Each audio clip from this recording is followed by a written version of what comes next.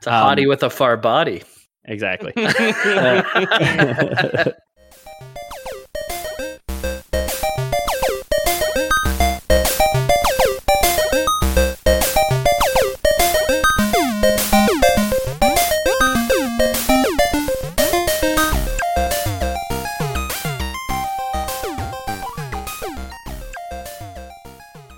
Welcome back to the internet's number one fake history podcast, The Lore Boys. I'm your host, Ethan Palmer, here to talk to you guys today about Balder, Freya, and the trickster god of Norse mythology. Who I've never heard of. With me, of course, as always, is Mr. Never Heard of Nobody. Peter O'Donoghue. Don't know who you are. Don't ask. And Sir Gasps a lot. James Miller.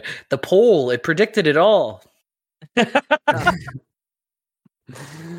Can you imagine if people changed horoscopes for polls and it was just like they thought they were predicting the future? Yeah, but that's how democracy works, dude. Why don't they make the weather? Why don't they make the weather a democracy? You're right. We should vote on the weather. 21 every day, no questions asked. Yeah. ASMR rain at night. I don't want no fucking liberals voting on my weather. The thunderstorm was stolen or whatever. Yeah, exactly. Name me a single hurricane that's ever worked in the real world. Oh my god. Jamie mentioned that this was a viewer request in a way. This episode actually comes as a result of a poll that was listed on patreon.com/theloreboys. So if you're interested in supporting the show, maybe getting a say in what lore comes up next. We don't do it all the time. We don't necessarily even do it often, but sometimes we have done polls before.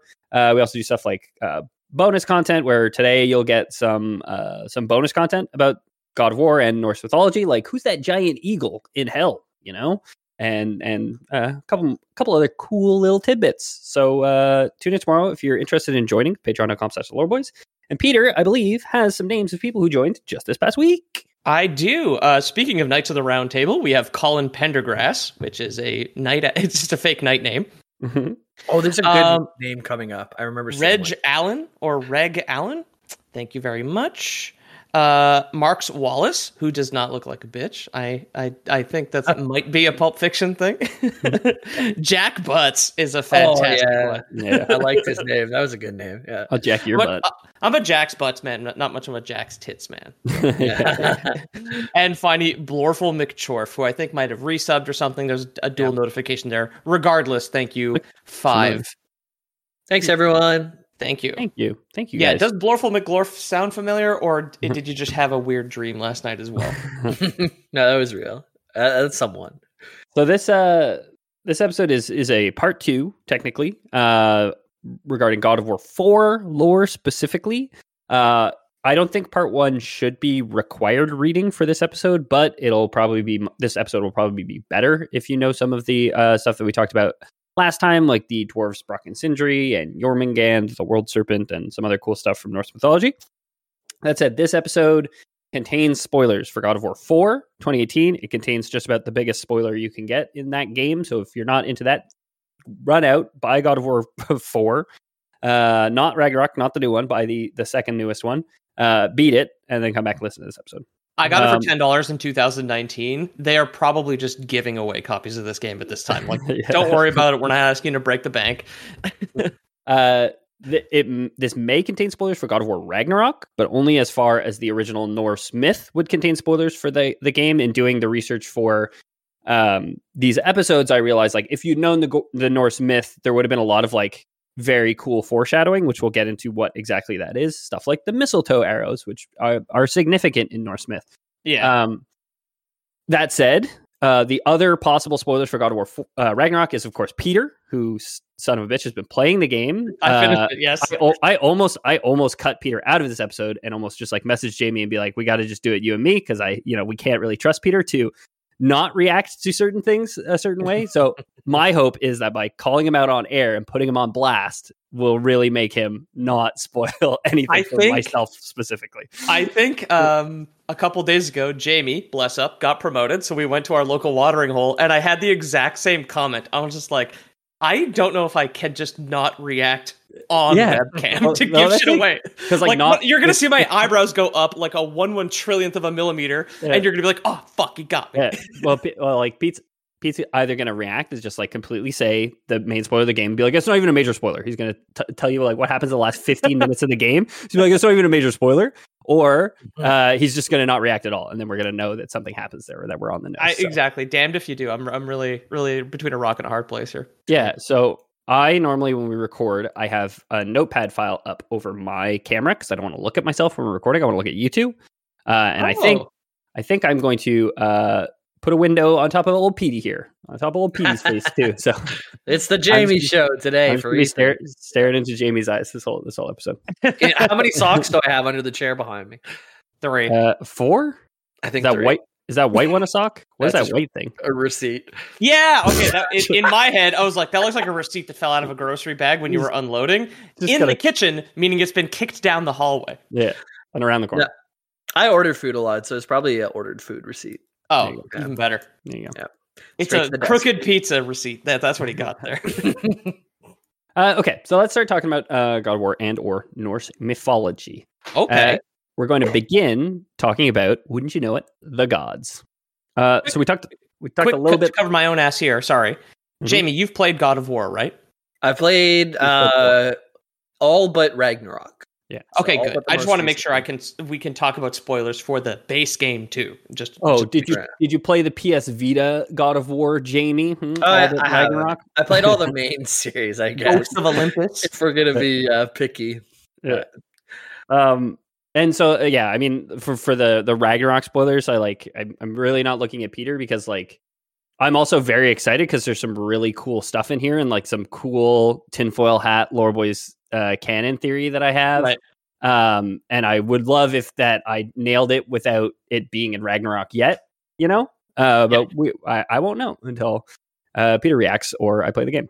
Well, this is good because I can finally play the game. Now that Pete's done, I can steal the copy and exactly and get it done because we'll have already talked about it. Yeah. So the Aesir and the Vanir we talked about a bit on the last episode. They're two distinct tribes of gods in Norse myth, with the warlike Aesir commonly depicted as the ones in charge over the Vanir, who are responsible for wealth, fertility, and commerce instead of ruling and war. The Aesir you guys know and love include Odin, his wife Frigg, Tyr. Tyr is the god of war, and Thor, the old German word for thunder. Okay. You guys probably remember from last week too, like Odin was also a god of war. Thor is also a god of war. Odin was like specifically the god of war relating to like strategy. Thor is the god of war relating to like battle and fighting more specifically. What's Frigg do? Frigg is, so we'll get into Frigg a little bit because Frigg, by a lot of interpretations, is just Freya, who is actually a Vanir, and we'll talk about Freya in a little bit. But you can't say Freya in front of your parents. You have to say Frigg. You gotta say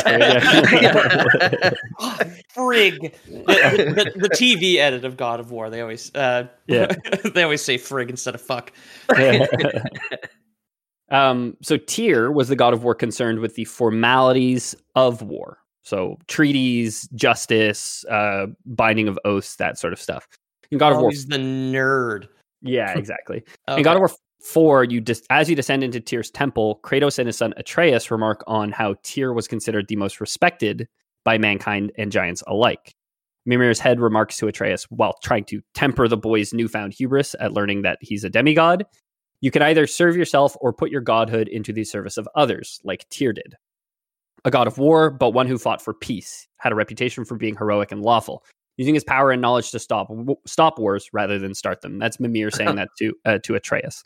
God of War 1, 2, 3, except it's Tyr, and you just talk all the gods down. Everything's fine. It would be like Papers, Please. It would be like a document simulator, right? Jamie, do me a favor. Put a pin in that and like keep it very close, okay? Because we're going to talk about God of War 1, 2, 3 compared to Tyr and how you know in the throughout the God of War games, there's been very few gods that that have shown themselves worthy of Kratos' trust, right? Or like Kratos' respect in any kind of sense. But as they're kind of talking, it's Atreus kind of talking about how good Tyr is, and then Mimir kind of echoing that as well. Kratos says something along the lines of like, no god can be trusted during that, right? So in the game's myth, Odin grows distrustful of Tyr and is fraternizing with giants instead of stealing the giants' secrets for the Aesir. So Odin had apparently sent Tyr, like, go talk with the giants and steal their secrets and bring them back to us. But Odin thinks that Tyr is working with the giants. Mimir confirms this in the game as likely true, and that he did so because Tyr felt responsible for the suffering Odin had inflicted upon the giants. So he's basically like, hey, this guy is kind of a dick. I'm here to kind of help you guys. Mimir talks about how because the gate to Jotunheim is missing in the game, like missing from Tyr's temple. And Mimir says that only would have been possible with the giants and Tyr working together, essentially. Okay. So I love how in God of War 4, they always talk about how like distrustful and paranoid Odin is. That's why he's got like ghost ravens all over the place. I like the fact he sends like a spook to narc on the giants and then immediately distrusts his own spy. He's just like, well, I taught him everything he knows. I taught him how to lie. What if he's lying to me? What if he goes native with the giants and starts sending him like Jotunheim disinformation, basically? Just Odin sticking his spear into a giant bag of cocaine and doing like lines off the end of it. Yeah, he really is that 70s era Aesir government, basically, right? That's it. Send Thor to look after Tyr. As soon as Thor leaves, like, my own son. I can't believe he would betray me. He's got like the tissue boxes on his shoes. Basically, he's like living in a hospital bed.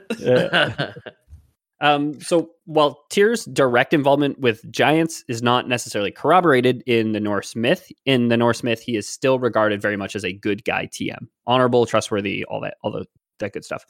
Okay. More than that, his trustworthy demeanor was even exploited by the other Aesir at times, as told in the most famous myth regarding Tyr. So this is an excerpt from Britannica.com's article on Tyr.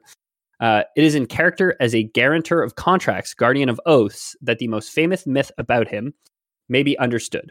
As a guarantee of good faith, he placed his hands between the jaws of the monstrous wolf Fenrir, while the gods, pretending sport but intending a trap, bound the wolf. When Fenrir realized he had been tricked, he bit off Tyr's hand, hence Tyr's identification as the one-handed god. So the Aesir gods, basically Odin, Thor, the rest of them, basically go to have a plan where they're like, we want to trap Fenrir, the monstrous wolf, right? Mm-hmm. So they go to Tyr and they say, hey, Tyr, we want some sport with Fenrir. We just want to like hunt him for fun and like catch him, release, we'll let him go, kind of thing. So they tricked Tyr and Fenrir, and Tyr was he had told Fenrir like, I won't move my hand. You can bite my hand if they trick you, because he believed the Aesir so much that when he'd let the wolf bite his hand off, essentially. Okay. That's how serious your boy is about commitment. Okay. Fenrir bought Twitter. It's about free speech. He can bite my hand off if it's not.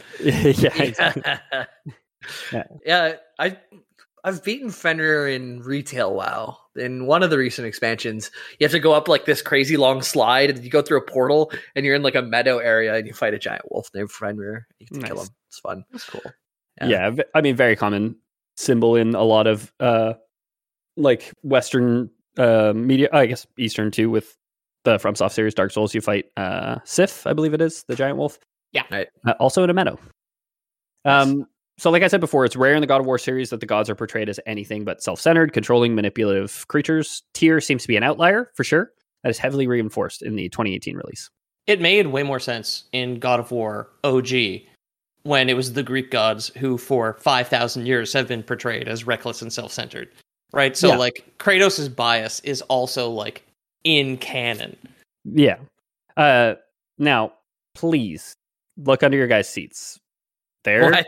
You're gonna find some tinfoil hats. I did, which should protect your brain from the particularly spectacular Lore Boys canon that's about to follow. So, Jamie, grab that pin where you talked about what if it was Tyr in the original trilogy. Still looking for my hat. All it is receipts down here. Yeah, receipts and socks. There's no Paul socks under my seat.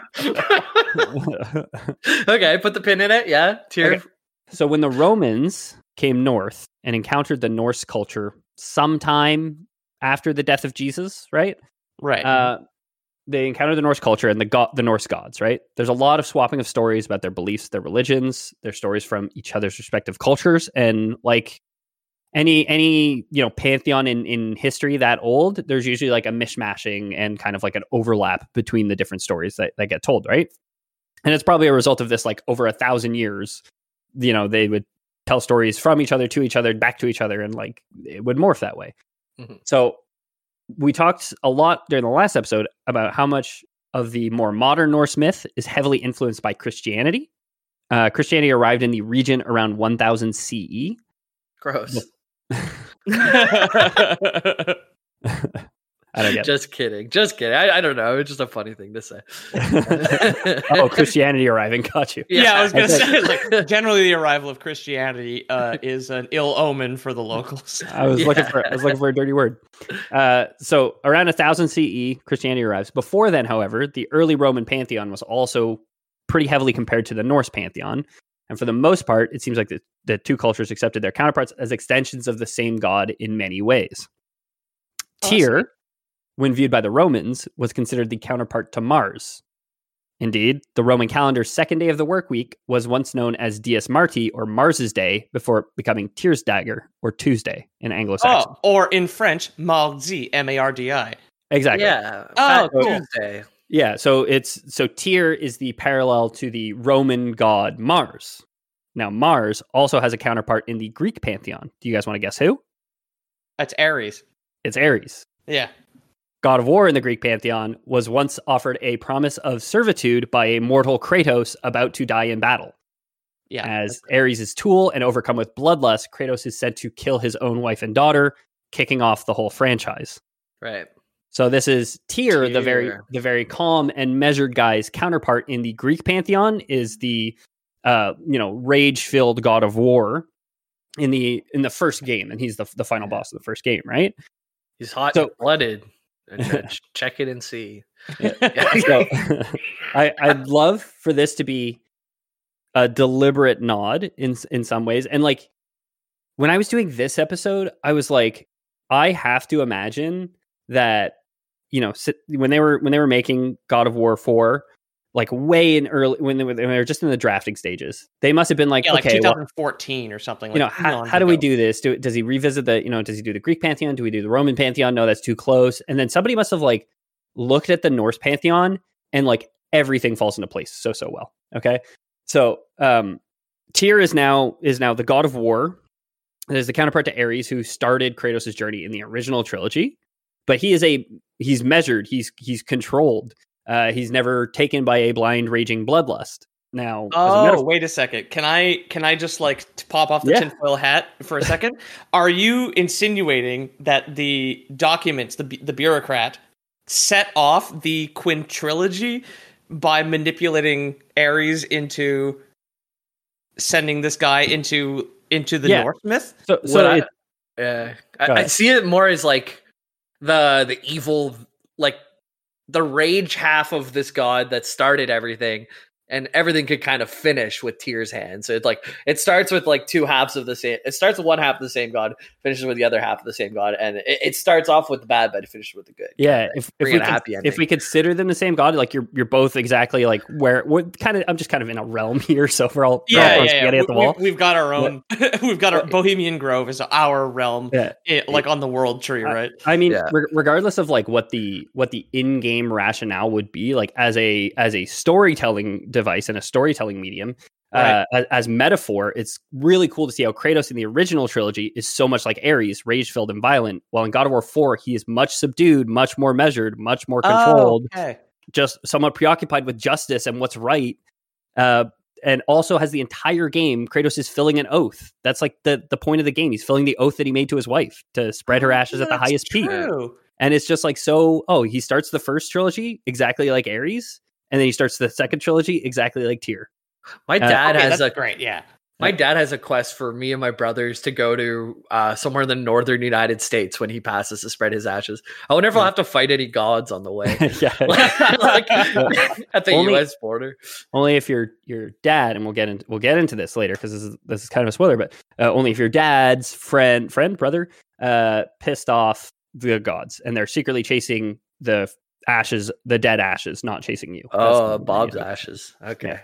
Sorry, when you were saying that we needed to put our God of War conspiracy hats, I thought you were making just like, did the writers think 5D chess think so far ahead that they retcon tier into the first game, and not just like the parallels between the gods and their pantheons? Because you're just like, yeah.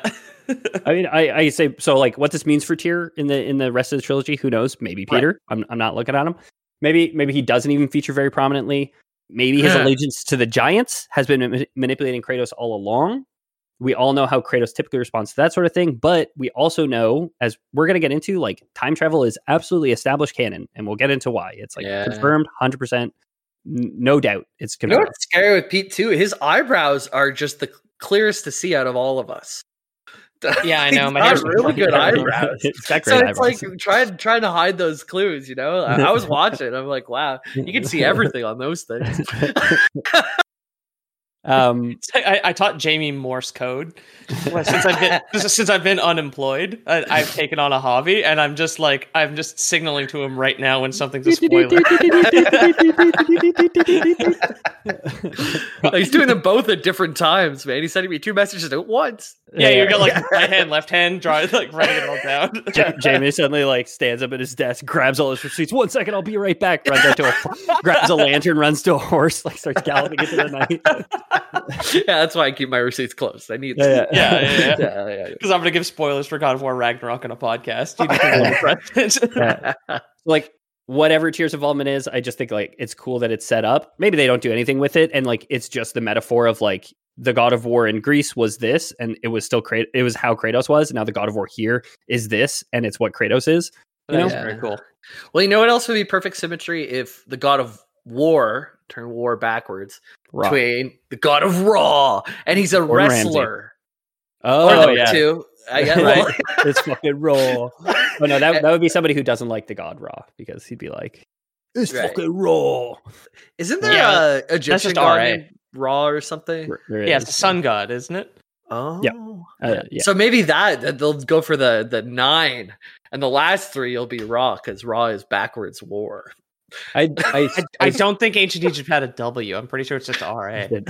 Yeah. I was thinking about this the other day. I was thinking about a few things. I was thinking about God of War and how it's such good. And I was thinking about this maybe specifically, but how and I was comparing it to like Cyberpunk, which is a game that we all like, right? Yeah. I think Cyberpunk is a really good story, and I think this is really good storytelling. And I think I prefer really good storytelling to really good story.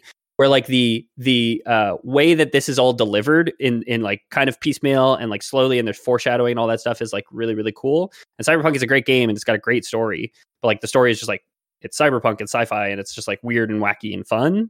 But the actual and the voice acting is good, you know, the dialogue options are good and everything, but because you have like branching dialogue and you have dialogue choices and you can choose like different factions and stuff to go with, it limits your ability to tell like a really good story. Whereas God of War is like super linear, right? As far as like the main game is concerned, it's like there's only one ending. There's only like each cutscene only has one way that it can go. You know what I mean? The only variability is like what armor Kratos is wearing in the cutscene, essentially. Which is why they have so much control over where the camera looks when you're coming over the ledge or whatever and stuff, because they can tell and show their story exactly how they want to. Exactly. Okay, enough about the Acer. Let's talk about the Vanir for a bit. So the Vanir, by comparison to the Acer, feature only a single name I think you boys would recognize, which is Freya. Okay. Freya's in the games. I just said also Frigg in a lot of ways is considered to just be Freya, and just, you know, they're on the sites that I saw, they have like here's how the etymology makes it look like they would be the same word at some point, but I'm not going to go that, obviously. I can't remember, but like there are characters who use Freya's name. It's her nickname is Frigg, isn't it? Mir called her Frigg or something like that. It's like Marge and Midge for like Margaret. I don't remember in the original game in God of War 4. It's possible it happened. I don't think this is not a spoiler that I would even I wouldn't even call that a spoiler. Like they're I think particularly for the purposes of this retelling, they're going to be the same person no matter what. And I can kind of touch on why I think that'll be, but just some of the stuff that Freya says even in God of War 4. I'll keep calling it the first game by mistake, but I mean God of War 4. Yeah.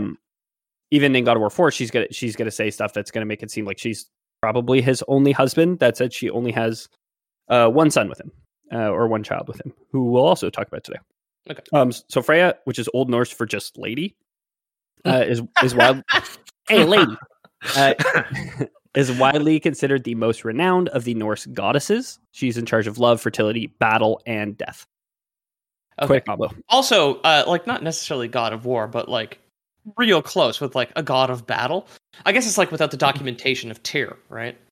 Yeah, they're like Norse. It's just like they're all gods of war. They're just almost all of them. So Freya is also the archetype of the Volva, which are shamans in Old Norse culture who practice magic known as satyr.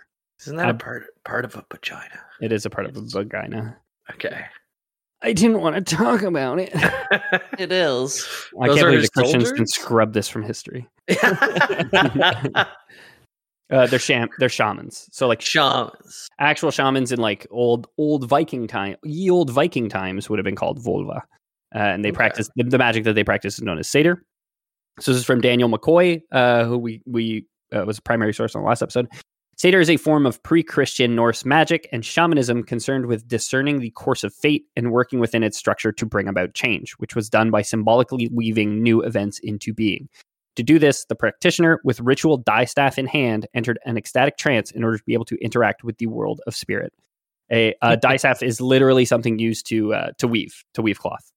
Dude, I want that job. You just like make shirts and tell people what's going to happen in the future and don't go to war. Yeah, is it the tool you use on a loom that we talked about last week? No, this is like pre loom in this culture anyway, but it's like a hand loom. It's a distaff, so it's like two prongs, like a 2-pronged fork essentially, and you just use that to like just weave the fabric into those two, which lets you create a weave. So the Vanir in particular, as opposed to the Aesir, are the practitioners of satyr. They're the witches and the wizards of Norse mythology. Like any good witch, Freya was loved by pigs, and in turn, pigs were sacred to her. In God of War 2018, when Kratos and Atreus first meet Freya, it's over the body of a boar they were hunting, which Freya was upset about and basically blamed them for trying to kill her friend. But in the Norse myth, pigs were sacred to her, and she was loved by pigs in turn. Wow. Worship's kind of like, how am I tying this together? It's kind of like the internet. I feel like pigs follow ladies around on the internet too, you know? Yeah, exactly. Yeah, they do. Yeah. Pigs follow ladies around wherever they go. Yeah, it's true. That's why Freya just means lady. They warned us. Yeah, a lady. Yeah, this is the weave of the satyr, right? But yeah, exactly. Just predicting tusked boars at a construction site, just yelling at a woman. It's just like hanging on the beams, like regular pigs with like hazard vests and their little helmets. Oh, look at the pork chops on. Look at the pork chops on that girl. You've got the cement truck is just like compost coming out of it. Yeah, that's true. It's just slop. Just slop. Lunch time, boys. kick off the slop. Freya was known to ride a boar with golden bristles at times. At other times, she rode in a chariot drawn by cats. Freya has the privilege, of taking half the souls of those who fall in battle to her great hall Folkvanger, while the rest can be taken by Odin to Valhalla. Okay. So she gets half of all souls that die in battle. That's divorce for you. Yeah, exactly. They split it right down the middle, right? Yeah. I do. I remember the pig. And he does have like yellow tribal paint on him, which is kind of, I guess, a hint to the gold there. Was he yellow? I watched it yesterday. I want to say it was more blue, but no, he's like beige or something. He's a regular looking pig, but he's got like the war paint on him. He definitely has war paint on him. Yeah. So the Aesir and the Vanir were often at odds. The Poetic Edda, the source for basically all Norse mythology, mentions that the war between the two groups, known as the Aesir-Vanir War, was the first ever war. So this is the first war ever fought. In one cutscene, that would explain why every single character is a god of war. If we all found out about them through this, right? Exactly, right. The only ones that survived were deemed gods of war. Yeah. Right. So the Aesir and the Vanir. I just read that. In one cutscene with Freya, Atreus comments that his mother didn't say much about the Vanir, just that they're always at war with the Aesir. So it also holds true in the God of War games. Yeah. they still thought that Freya was just some Force witch at the time. Whenever he said that, not understanding that she was a Vanir god herself. The only one we know. The only one that she's like had been like kicked out and like sent there, right? She complains about that. Yeah, which is we'll get The only into one that well. we know, or the only one that I know, is Freya the Vanir. The only one that I think Peter and Jamie would know specifically. Okay. Yeah. So I get like Gulvig is one of them who we'll talk about, but also probably just Freya. I'll read you some of the other ones. You guys can tell me if you recognize it. There's Freya. There's Freyr, who I think we talked about on the last episode. So you guys should know that one. Freyr Jacques. Yeah. It's just Freya's brother. There's Njord, who's the god of the sea, or the Vanir god of the sea, who I also think we talked about on the last episode. Njord and Fjord. Yeah, okay. Yeah, who is Freya and Freyr's father. There's Nerthus. Like I don't think you guys know any of these. Nerthus sounds like such a fucking nerd, man. It's Garfield's girlfriend. Yeah, Nerthus. There's like a program that we use for get our payment software at work is like Nethris, which makes me think of Nerthus. Yeah. I like to think of Freya's chariot being pulled by Garfield and Nermal. Yeah. Garfield kart racing, man. Nermal OP. There's Tyr there holding his hand in Odie's mouth. Odin. It works. Okay, so the war, the Aesir Vanir War, is kicked off when the almost second Vanir in our story, Gulvig, was captured by the Aesir. This is Henry Adam Bellows' translation of the Poetic Edda, and it reads, "The war I remember, the first in the world, when the gods with spears had smitten Gulvig, and in the hall of Hor had burned her, 3 times burned and 3 times born, oft and again, yet ever she lives." So the Aesir gods capture this Vanir god, Gulvig, stab her a bunch, burn her 3 times to death, and she keeps coming back to life, essentially. Burn me once. Yeah, exactly. Well, burn me twice. It's the highest level of technology they had, right? They only had the one thing to try. They can't shoot her and burn her. Yeah. Right. Burn me once, shame on me. Or shame on you, burn me twice, shame on me, burn me 3, ow, please stop burning me. Yeah, it's right. Yeah. So this stabbing and burning, widely regarded as the driving force for the war between the Aesir and Vanir. Okay. When I just said the almost second Vanir in our story, when talking about Gulvig, I mean by a popular interpretation of the poem and of Gulvig by scholars. So this is from Daniel McCoy. The Vanir goddess Freya was always the foremost practitioner of the art of satyr, the most terribly powerful kind of magic. Like historical satyr practitioners, she wandered from town to town plying her craft for hire. Under the name Heidir, which means bright, she eventually came to Asgard, the home of the Aesir. The Aesir were quite taken by her powers and zealously sought her services. But soon they realized that their values of honor, kin loyalty, and obedience to the law were being pushed aside by the selfish desires they sought to fulfill with the witch's magic. Blaming Freya for their own shortcomings, the Aesir called her Gulvig, gold greed, and attempted to murder her. 3 times they tried to burn her, and 3 times she was reborn from the ashes. So This is Freya was Gulvig, was captured by the Aesir. They used her to do magic, and then they realized, like, using magic makes us lazy. Being able to work from home really has made me not want to do any work at all. So, the Aesir just have a bunch of empty skyscrapers they're paying rent on for nothing. They're trying to get people to come back to Asgard. Yeah. And they're like, it's her fault. So they blame Freya. I think this really sets the stage for God of War's take on the Freya-Odin relationship, right? While Freya does eventually marry the hoary old Cyclops and bear his son, Balder, she does mention in a cutscene in God of War 4 having a tricky relationship with the Asgardian. Is Odin trying to spy on Freya that whole game? I can't remember. Freya gives you the mark to hide from his gaze, essentially. Oh. So I would say it's safe to assume that Freya can probably hide from him. She ain't Freya, no ghosts. Yeah, exactly. Also makes her feel good. So the Aesir Vanir War wages for some time, with the Asgardians using good old-fashioned sword and board, while the Vanir stuck to more magical attacks, and they traded pole position for a time. So neither side's kind of gaining an upper hand. Here's another quote from Daniel McCoy. Eventually, the two tribes of divinities became weary of fighting and decided to call a truce. As was customary among the ancient Norse and other Germanic peoples, the two sides agreed to pay tribute to each other by sending hostages to live among the other tribe. Freyr, and Njord of the Vanir went to the Aesir, and Heinir and Mimir went to the Vanir. Oh.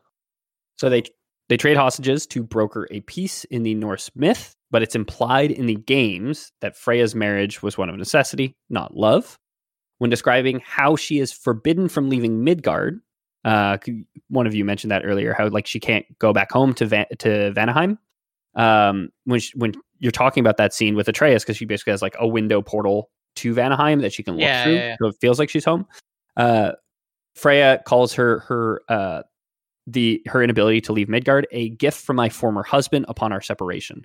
Petty cruelty would be reason enough for him, but as with all his rash decisions, he is driven by fear. The Vanir were the greatest threat to the Aesir until our marriage brokered peace.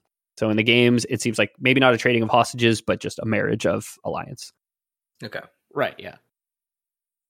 Where, I mean, you've got like the king of the aggressors is just like, give me your hippie queen and her bare feet. And they're just like, okay. Yeah. So why ever or however the two decide, Freya and Odin do tie the knot. It's not long after they hitch that Freya gives birth to a bouncing baby boy, Balder. 10 months later, there was performance issues. Yeah, exactly. He's got one eye and one ball, actually. Sure, I'd imagine that'd be a really painful childbirth for her. Obviously, he would feel nothing, but sure, like just like for the symmetry, like it would probably suck having that kid. He seems like a bad kid. Balder.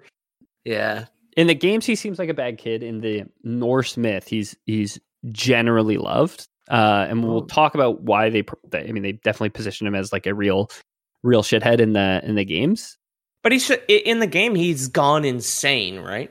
Yeah, I've never actually played Baldur's Gate, so I don't know what Baldur's like normally. But anyway, so Freya gives birth to Balder, the shithead, in the games. Coming up after the break, we have the life and death of Balder.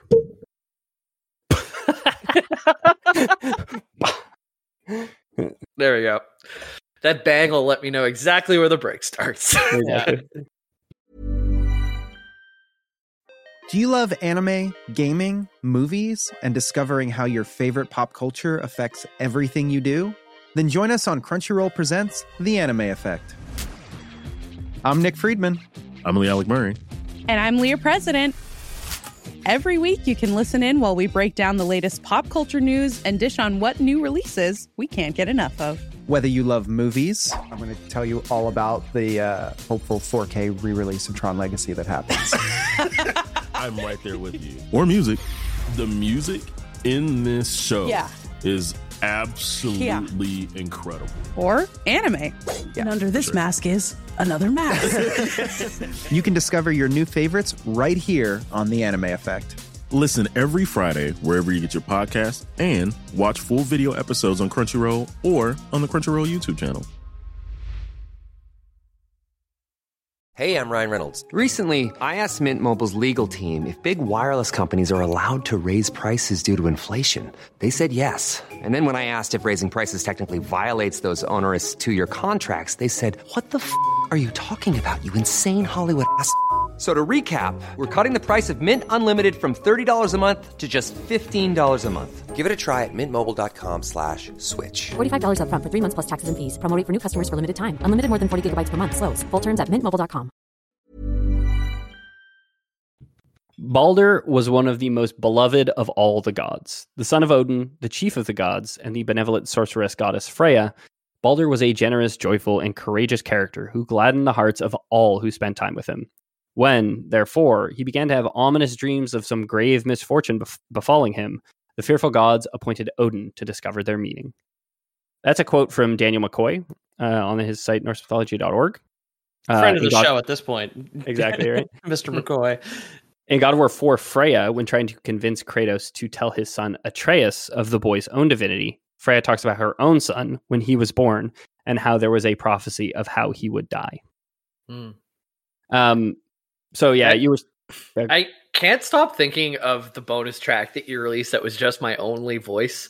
Like, and you guys are both cut out, because now every small noise I make, I'm like, it feels so isolated, you know, like every breath, every James standing out here naked. He's got the podium in front of him, hiding his shame. You know? I feel like you guys aren't here with me all the time, you know, after that event. Okay, so Balder, he's cool. He's likable, but he's very cool in the Norse myth. So Peter was saying before or you were both kind of saying before the break there that he was a real shithead in the game. Like, he's very cocky and arrogant, and you don't the entire game you don't know what he fucking wants with you. He's just like chasing you relentlessly, and I kind of alluded to it earlier, and we'll get into it in a little bit about how he's not chasing you, he's chasing your wife and your wife's ashes, essentially. Freya tells the story when Atreus is dying, because he doesn't know that he's a god, and his mortality is warring with his divinity, essentially. Is that what's happening in that scene? That's like when you meet Freya, isn't it? You like not the first time you meet Freya. When you meet Freya, you kill the boar, but then at some point, Atreus, you fight Magni and Modi, I think, this is before that. Anyway, Atreus starts to become sick, which is something that's been hinted at throughout the game. Kratos is always telling Atreus, like, no, don't do that. The sickness might come back. And he's like, oh, I haven't been sick in years, blah, blah, blah. And you find out it's because Kratos never told him that he's a god. And so it's like, that's making him sick somehow. And Freya he's like a Victorian orphan. It's just like, no, Freya, the whooping cough has come back. Yeah, exactly. It's like, I don't know why. It's like, I don't know why he keeps getting sick. Now get back up that chimney and sweep. Yeah. Sweep like my life depended on it. So Freya's trying to save Atreus' life here. She's telling Kratos what he needs to do to save Atreus. Are gods in this context kind of like Tinkerbell, where it's like if fairies die if you don't believe in them, where like if you don't know you're a god, you kill yourself? Is the faith that keeps gods alive? No, I don't think so. Like, I think it's to me, it feels like something like god puberty or whatever. Like, so like if imagine you're going through puberty, but you didn't know that was supposed to happen to you. You'd be like, there's all these changes. I'm all fucked up. I don't know what's wrong with me. But it's like, no, okay, that's just like your godly power. Just what have you done, Kratos? You never given him the talk? You never showed him a VHS from the 70s? What were you thinking? Just like putting it into a cauldron and like mixing it around. Yeah, exactly. Off the magnetic tape out of a cassette. Yeah, you might get all depressed too if you had all these urges and didn't know how to bust a nut. So yeah. Armpit hair, the urge to destroy the world of men is Freya's trying to save Atreus while also telling the story about how like there was a prophecy of how her son would die, which we're going to learn is pretty ironic. The player does not know two key things when playing this at this point in the game to realize how important this conversation is. The first thing, that Balder, the enigmatic figure who has seemingly been chasing Kratos and Atreus across all of creation, is the son of Freya. And the player also does not yet know who exactly Kratos' son Atreus is. So why was the son of Freya chasing Kratos? The truth we learn at the end of the game is that he wasn't. He was chasing Faye, Kratos' late wife, and Atreus' mother, as father and son take her ashes to spread on the highest peak in all the realms. So why was Balder chasing a dead person, right? Well, throughout the game, Kratos is fairly convinced that his wife was just a regular old lady, excuse me. But the truth waited for him at the end of their journey. She had asked Kratos to spread her ashes at the highest peak in all the realms. He had taken this to mean she wanted to be memorialized at a nearby mountain, the tallest peak Kratos is aware of in the area. When they arrive, however, Mimir, still fused with the tree, tells them that the highest peak is actually in Jotunheim, right? Right.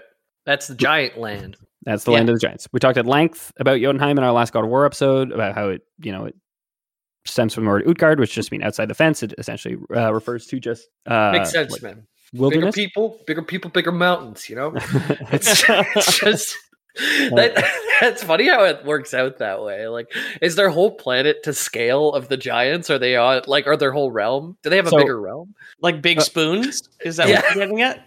Yeah. If you brought a spoon through, would it be a normal spoon or a big spoon? I don't know. Well, Kratos and Atreus don't get bigger when they do get there. Well, maybe we don't know. It might be a scale thing. No, you can see them in the distance. You see all the corpses of the giants in the distance, right? Right. So yeah, we talked at length about Jotunheim in the last episode. It's the home of the giants. Sure enough, Faye had asked her ashes to be spread in Jotunheim because she was a giant all along. And Faye wasn't big. Laufey wasn't big, as far as we know. Like, their house was regular size, and Kratos is a pretty normal, like, tall dude, but pretty normal size. So, and Atreus, the child, is all like very like visibly like 9-10 years old too, and he's like regular size, right? Yeah. Being 30 feet tall is a recessive gene. That's actually a spoiler for Ragnarok. That's the one that I'll throw in there. It skips a generation. That would suck, man. It would suck for the mothers in the small generation having to have all the big kids. Yeah.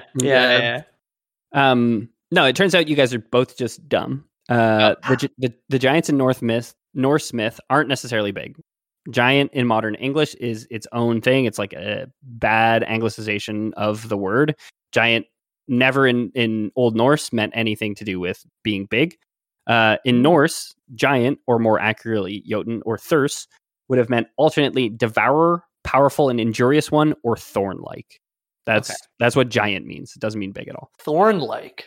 Yeah. Like I almost wanted to make a comment like, giants aren't necessarily big. It's just a separate race. But I couldn't remember if you explained that to me or if it was somewhere else. We talked about that during the last episode as well. Yeah, okay. Thank God, yeah. Damn, my anti-spoiler brain, I just can't say anything. 'Cause at present, on my second beer, I don't remember where I got this information.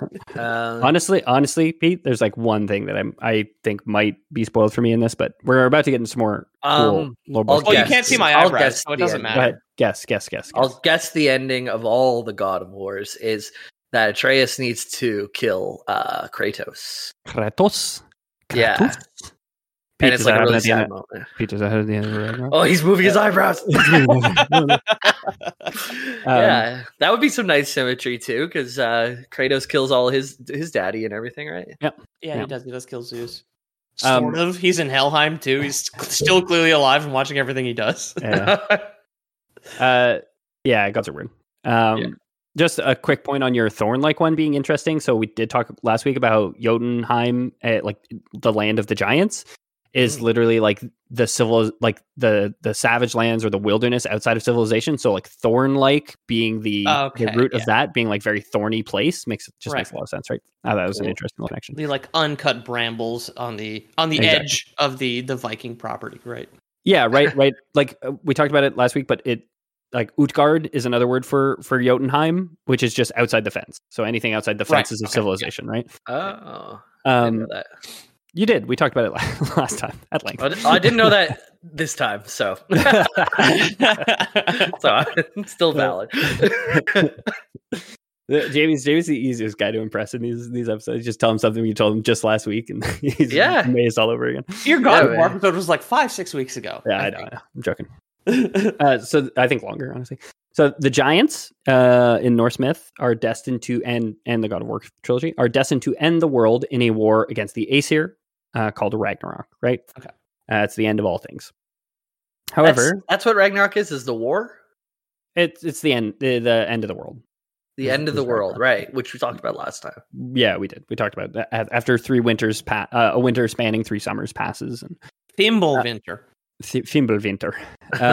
However, so at the end of God of War, Kratos and Atreus see that Jotun is a dead place, full of only the corpses of the Jotun who have fallen, presumably to Odin's machinations. We kind of know that Thor went and killed them all at some point.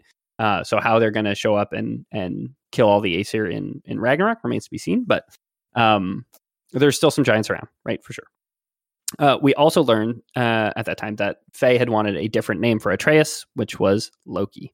Right. So that's the big spoiler, right? That Loki is actually your son. And I swear to God, I remember only one time for a split second. I remember I was like in the boat in God of War, because a lot of the travel scenes are like you're in a canoe, and I remember canoeing through this like canyon and just being like, I wonder if like Loki's going to feature in these games at all. And then like promptly like filing that away and like never thought about it again. Then we got to the end of the game and I was like, oh my God, there it is. You did a good job of keeping that secret low key up until now. Yeah, exactly. I kept it low key to myself. Though, the realms of God of War 4 are super dead. You don't encounter, other than Magni and Modi as like kind of like demi or like mini bosses, you don't encounter any gods at all in that game. Freya. Oh yeah, that's true, but you don't know at the time. Mimir. No. Mimir is an Aesir, so you do encounter Mimir as well. Okay. But I mean, there's like, if you beat the game on the hardest difficulty, you can see Thor's hammer after the credits. Yeah, exactly. Right. Whoa. Yeah. Yeah, it's not even that. You see his hammer, like you see Thor after the credits, right? We don't see his face. Isn't he like silhouetted? Then you see Mjolnir. You see his hammer because he keep that thing strapped, right? You don't need to do it on the hardest difficulty. You just need to go back to your house at the end of the game. Oh, wow, I never did that. Never mind. I did. Whoa. Did you back where you buried your chain blades or whatever? Yeah, exactly. Yeah, they're under the floorboards. Yeah, Chaos blades. Or is it Chaos blades? Loki, turns out your son. Great twist. According to, we're going to talk about Loki for a good while now. He's hit like Thor and Odin and Loki are probably the three most, like there's the most stories about these three, right? Where Loki is almost always the heel, like he's always the one causing mischief or like, you know, driving the stories in a way because like, oh, Loki did something that like this hero has to fix or something like that. Loki's a trickster god. Also, very common husky name. I've seen a lot of Lokis and Lunas. Yeah. Okay, Loki if it's a boy, Luna if it's a girl, and that's a good husky name. Yeah. You probably thank Marvel for that. I honestly think like Marvel, you know, say what you want about the movies, then they, you know, they're not cinematic masterpieces, but they do to work on. I'll put that one in there. The Marvel character Loki does a good job of being like the same kind of character before his, and I don't know how many of them you guys have seen, but like before he kind of has like a bit of a redemption in one of the later Avengers movies or something like that. But he like when he's originally like working with kind of the bad guys to like capture the Infinity Stones and stuff, that is more like Loki style, but being very much a trickster, very much willing to put other people in the line of fire and never kind of himself. Right. Okay. So according to Norse myth, Loki is the son of the giant Farbauti, and Laufey, the meaning of which is unknown, is his mother, right? Which is his mother in the game. Replaced his dad with Kratos in the game's fiction. Okay, you remember when I said that I think the writers, when they were first drafting this, they checked Norse myth and stuff just fucking fell into place. Yeah. Mm-hmm. The giant Farbauti, nothing is known about him. Okay, Farbauti, his name he's only ever mentioned twice in the Poetic Edda, and each time it's to refer to Loki as his son. So it's always it's never like Farbauti did this. It's Farbauti's son Loki did this. So I'm always talking about Loki. Okay. His name means cruel striker.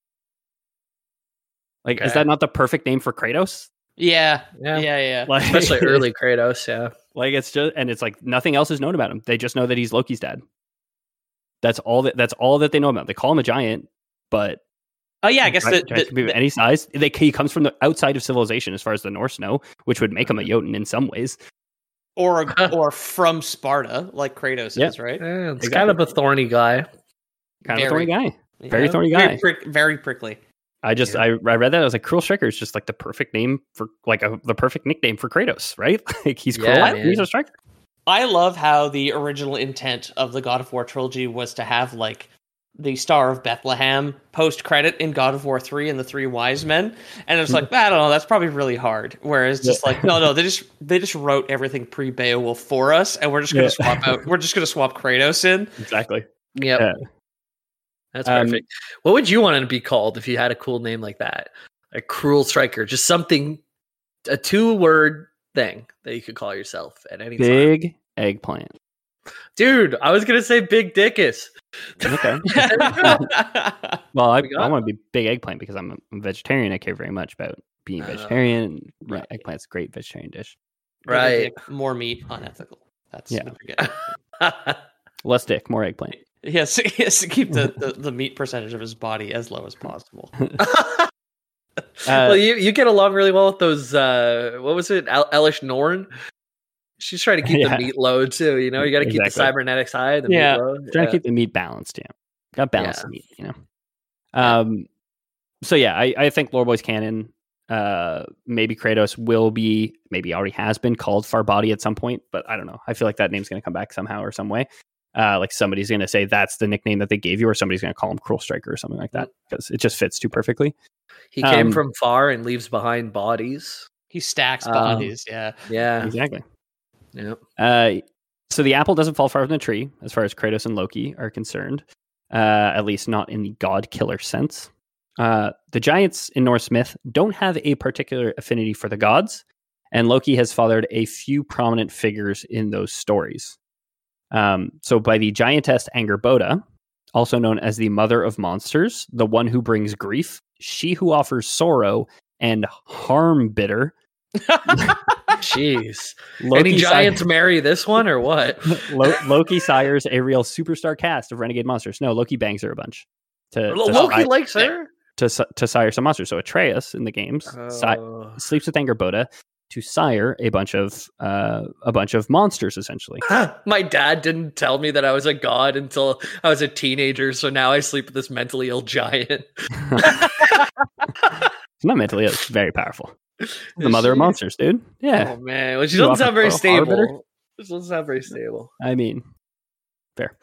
So they sire a bunch of children. Of those names, Hel, the goddess of the underworld, Jormungand, the serpent who slays Thor during Ragnarok, and Fenrir, the wolf who bites off one of the hands of Tyr and who kills Odin during Ragnarok.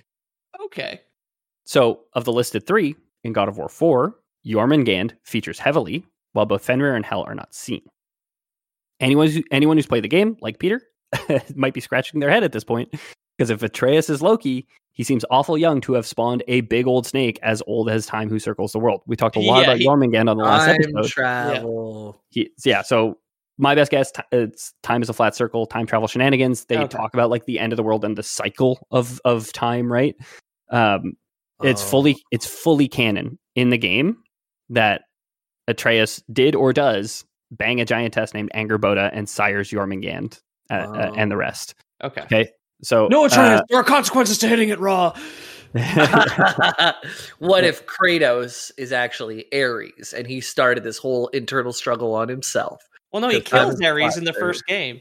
Yeah, he killed himself. That was his future self who started this all. Oh, maybe, yeah. After Tyr went back in time to file the paperwork that set off the 5 games. That we have thus far, of course. So the giants seem to be the ones who have the most control over like time. The Vanir are kind of the mages.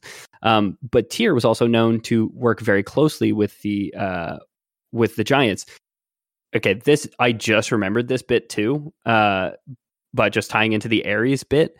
Tyr was known to travel to other cultures, and there's like murals in the game as you're descending down his temple that show him in China and like in these other places. And in the basement, Kratos finds a vase that has a picture of himself on it.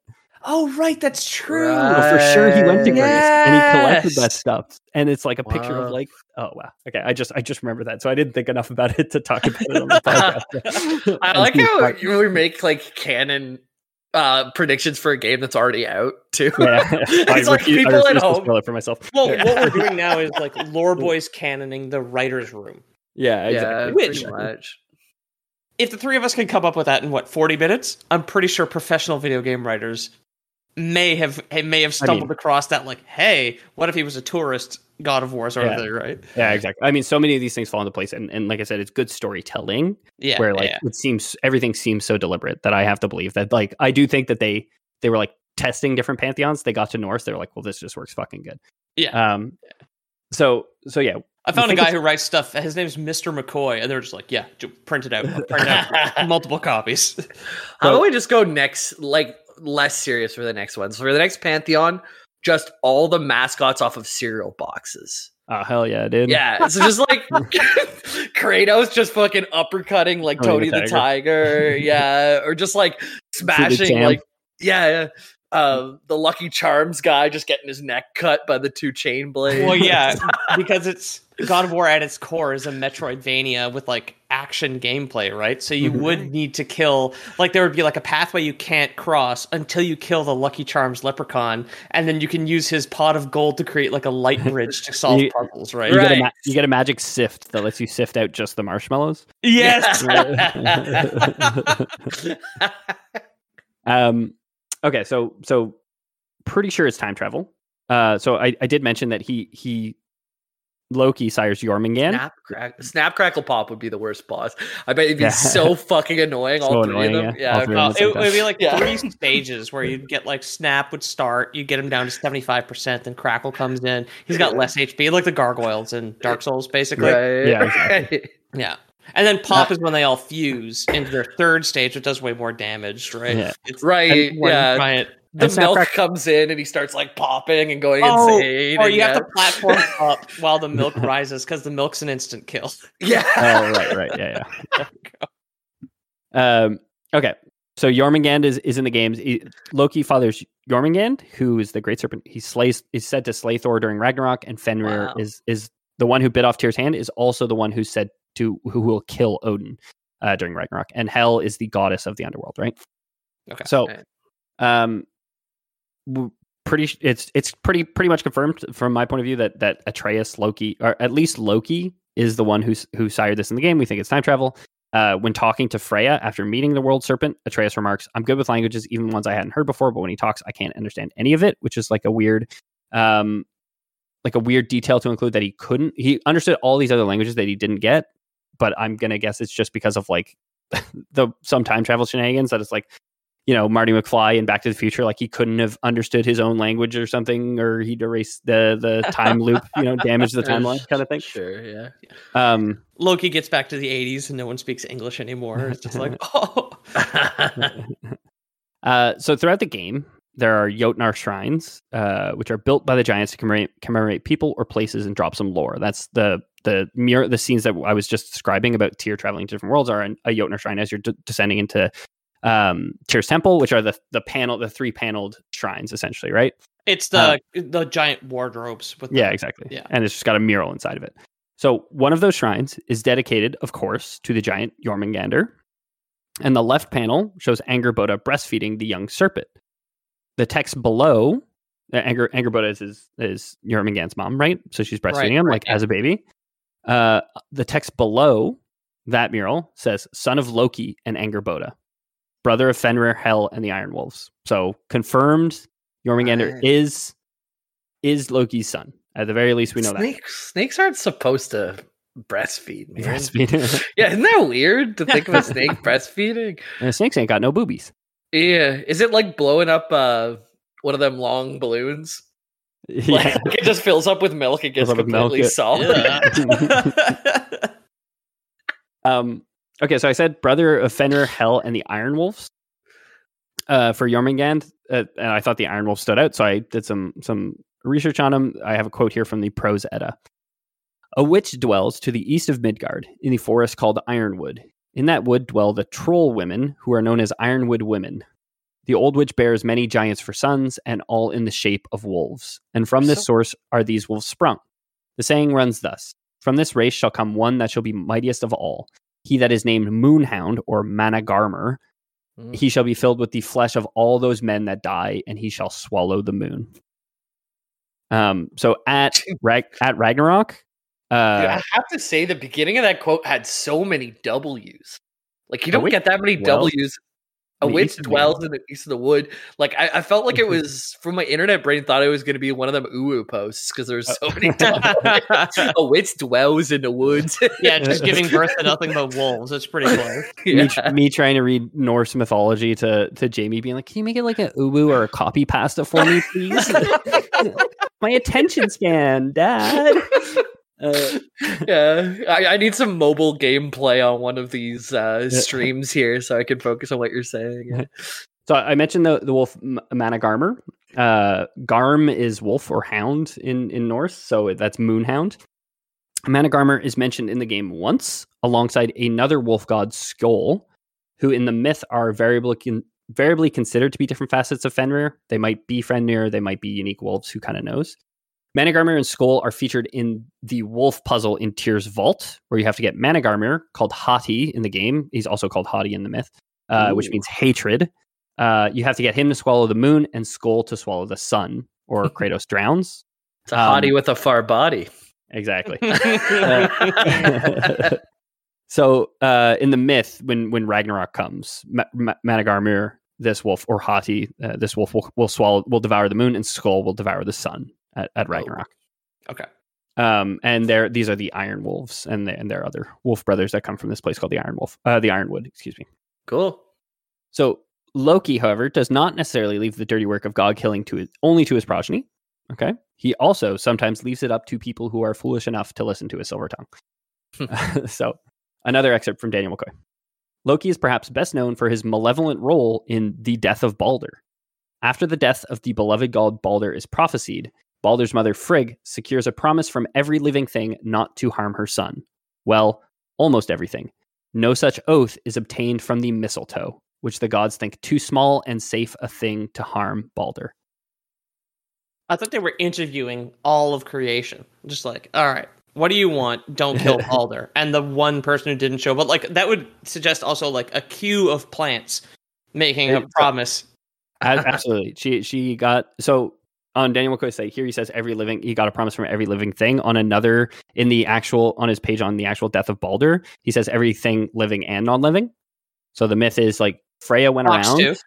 Yeah, Freya went around with her like, CIA wet work specialists, of course, with her, and they just like tortured oaths out of everybody and said like you're not going to harm Balder, you're not going to harm Balder.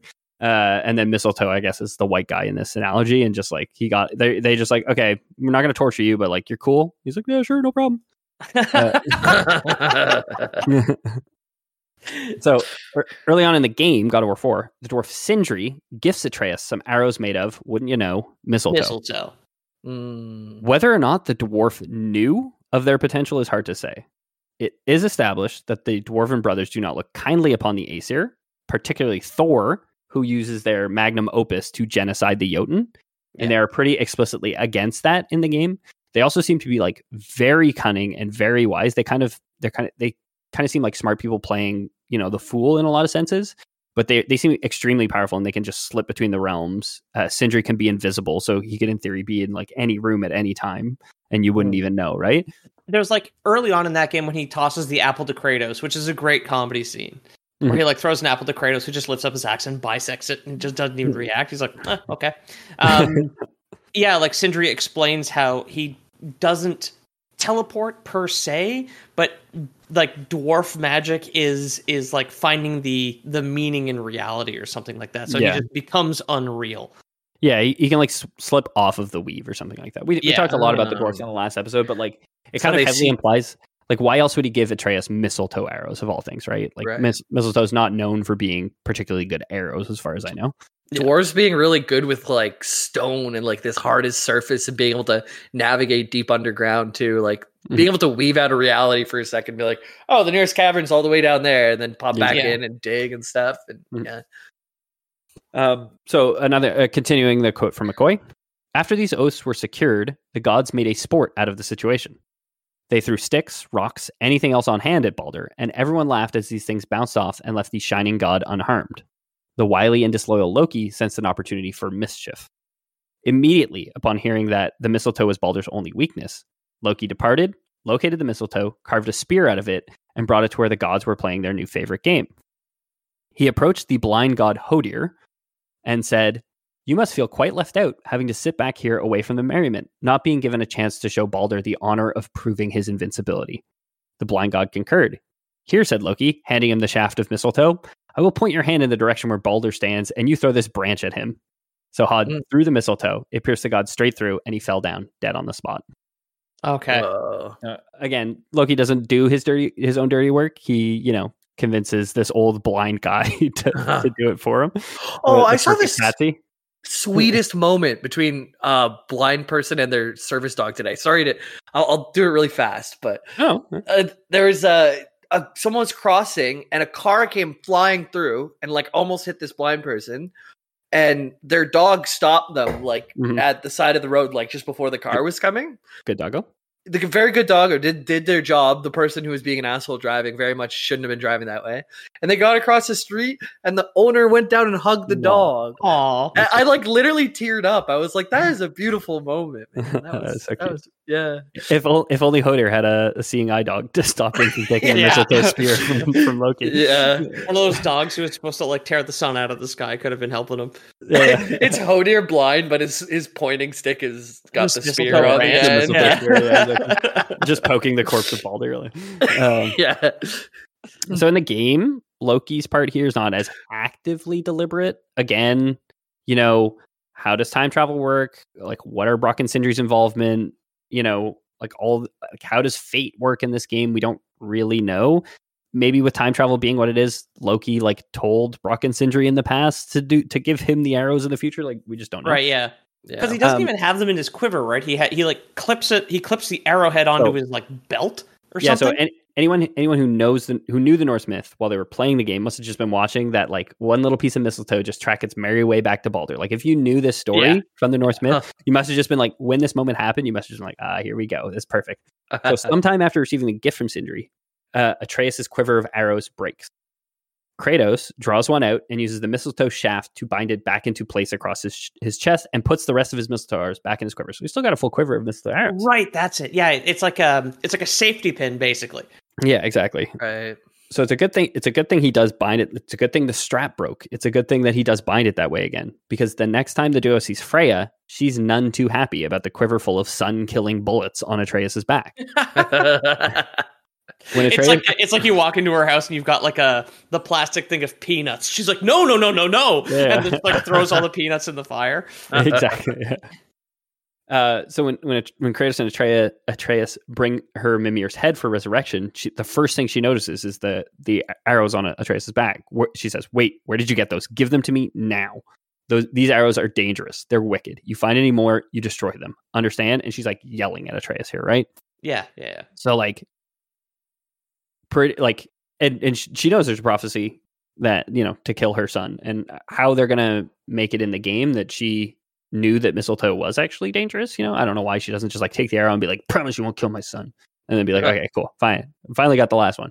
I guess that is in service of the writing, because despite having finished both current God of War games, current PS4 God of War games, I can say they're perfect, but there is some conceits to the plot you need to make. Right, in that, if Freya was just "Hey, whoa, mistletoe was going to kill my son," thus setting off the events that would destroy the world or whatever, right? It's just well, then there's not really a video game. It's just okay, we'll be safe. Here's the thing, though. Kratos wouldn't have cared. Kratos would have been "Tell your son to leave me alone. I'm going to spread my wife's ashes," and Balder would have kept chasing him. Of course, yeah. So it's that almost could have worked too, but I think making it the twist or the reveal, and what's really cool is that. Or cool. I don't know if this is cool. Maybe it's just cool for me, but this is never revealed in the game that she had a promise from only mistletoe was the only thing that could harm Balder. Well, it turns out it was, but you don't know you don't really learn the backstory behind it at all in the game. Wait till you get to point. Wait till you get to the end of Norse mythology, though, and you find out mistletoe is really a Christmas kissing thing the whole time. It is. Yeah. Your son was destined to kiss my son. Throw away these arrows. So in the climactic final fight with Balder, Kratos is getting his shit kicked in. He's losing the fight against somebody who cannot be harmed, cannot be killed. And does not feel pain. Yeah, they're going. Yeah, that's cannot be harmed. But they're going blow for blow for so long. You're on the arm of a giant who's been resurrected by Freya, and you're throwing each other off of it and through stuff and getting crushed by things. But Balder just keeps coming back, and Kratos eventually starts to tire. He's start to lose. And so much so that he's eventually on his knees catching his breath, and Atreus puts himself between the two. Balder, sure enough, swings a punch straight into Atreus' chest, breaks the only arrow remaining, and piercing his own hand, killing himself. Oh yeah, that's true. Wow. I did love that scene when an adult man sucker punches at the time, I think 10-year-old boy in the chest, and he's just yeah. It's great because there's this splash of blood, and Atreus is doesn't have his breath. He's he's trying to catch his breath to say "not my blood," and it's because it's Balder's blood. And then the camera pans. He's got it piercing his hand. Yeah, very good. So no matter how he dies, Balder, his death always means one thing. Another quote from McCoy to close us out. Immediately after Balder is pierced by Loki's spear or this mistletoe brooch, the gods found themselves unable to speak as they trembled with anguish and fear. They knew that this event was the first presage of Ragnarok, the downfall and death, not just of themselves, but of the very cosmos they maintained. And that's God of War 4. Balder, Freya, and the Trickster God. Eventually I'll play the next game, and I will do this again, because these have been easily some of my favorite episodes ever to research. If you guys like the show, consider leaving us. You're gonna love it, definitely. Yeah. Good. Oh, wait, can I make a call out? I wanted to go first after you. Okay. Yeah. If you guys like the show, consider leaving us a review or telling your friends. Jamie, what do you want to say? I wanted to put a call to action for the listeners. If you guys are listening through and you find a really good isolated 30-second to a minute clip of a bit, because I don't listen to our stuff, so it's hard for me to find a timestamp. If you find a timestamp of something that stands alone and you think is funny, please send in the timestamp to us. I'm looking to make a couple reels or maybe throw in a TikTok or two just for show engagement and stuff. And it's hard to just find those bits, and you guys will know them the best. So it's out of context quotes, but with context.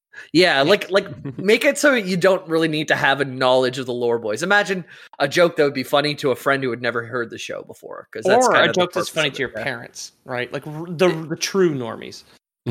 Yeah, or Gen that's Z, true. I mean. Yeah, something that's true to the spirit of the show or anything like that. But anyways, just if you'd send any of those to James, then I can start putting those together, and I'll give you a shout out if your thing is chosen. That's James at james.james.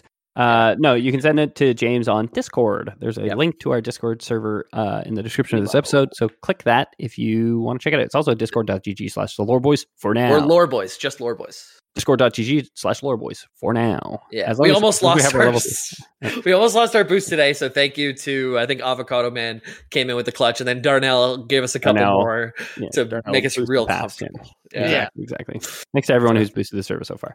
Pete, what's going on with Instagram and or you? Fun employed, been great. Comic should be out this summer. I'm on track for the Montreal Comic Con at this point. Instagram, send us messages, send us memes. Play God of War Ragnarok after listening to this episode, because I have never had more difficulty in my life going ever. This episode did a great job, Pete. You did good. Did a great job. This episode will improve that game for you, because you'll just be absolutely sweating bullets over the research these people have done. Very cool. So it's at Lore Boys Podcast on Instagram, at Squared Idea for my publisher. Don't worry about the layoffs. I'm doing great. I'm not going to lie. So, dude, he's doing just fine. Okay. Yeah. So thanks for listening, everybody. If you want to support the show, we do have a Patreon, patreon.com/theloreboys, where you can get access to bonus content once a week. This, like I said at the top of the show, this was a poll decision to do this episode, so you can vote on future episodes if you want. There will also be bonus lore, like I said earlier, like what happens after Baldur dies. Why don't they just go to hell and resurrect him? They're gods, right? Other gods have resurrected. Why not Baldur? I'll tell you why. It's a funny story.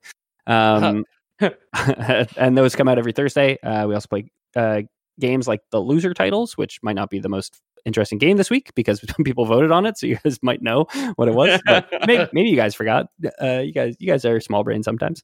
And of course, if you don't trust Patreon, we do have Lore Boys Prime, as always, where we will be taking oaths from people to not harm us. Okay, we're trying to get oaths from every listener to not harm the Lore Boys, and we're going to do that. But the last listener I told that they figured out the loophole that pain is what the harm is. So they just filled me up with painkillers, and then they could hit me all they want, and then I wasn't harmed until the next day. That sounds like a win-win for you. No?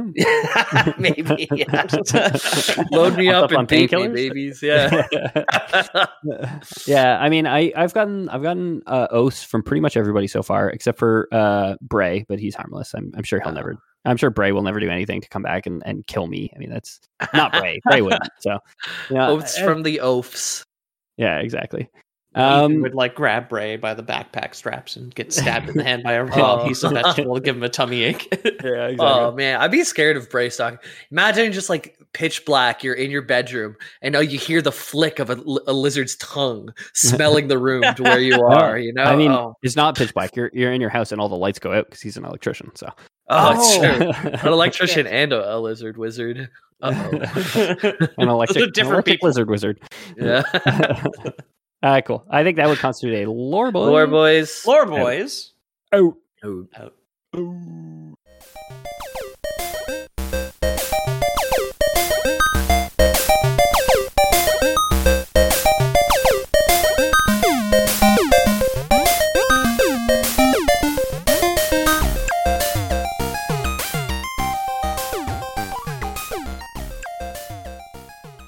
Freya, No. Freya, No. Freya, No.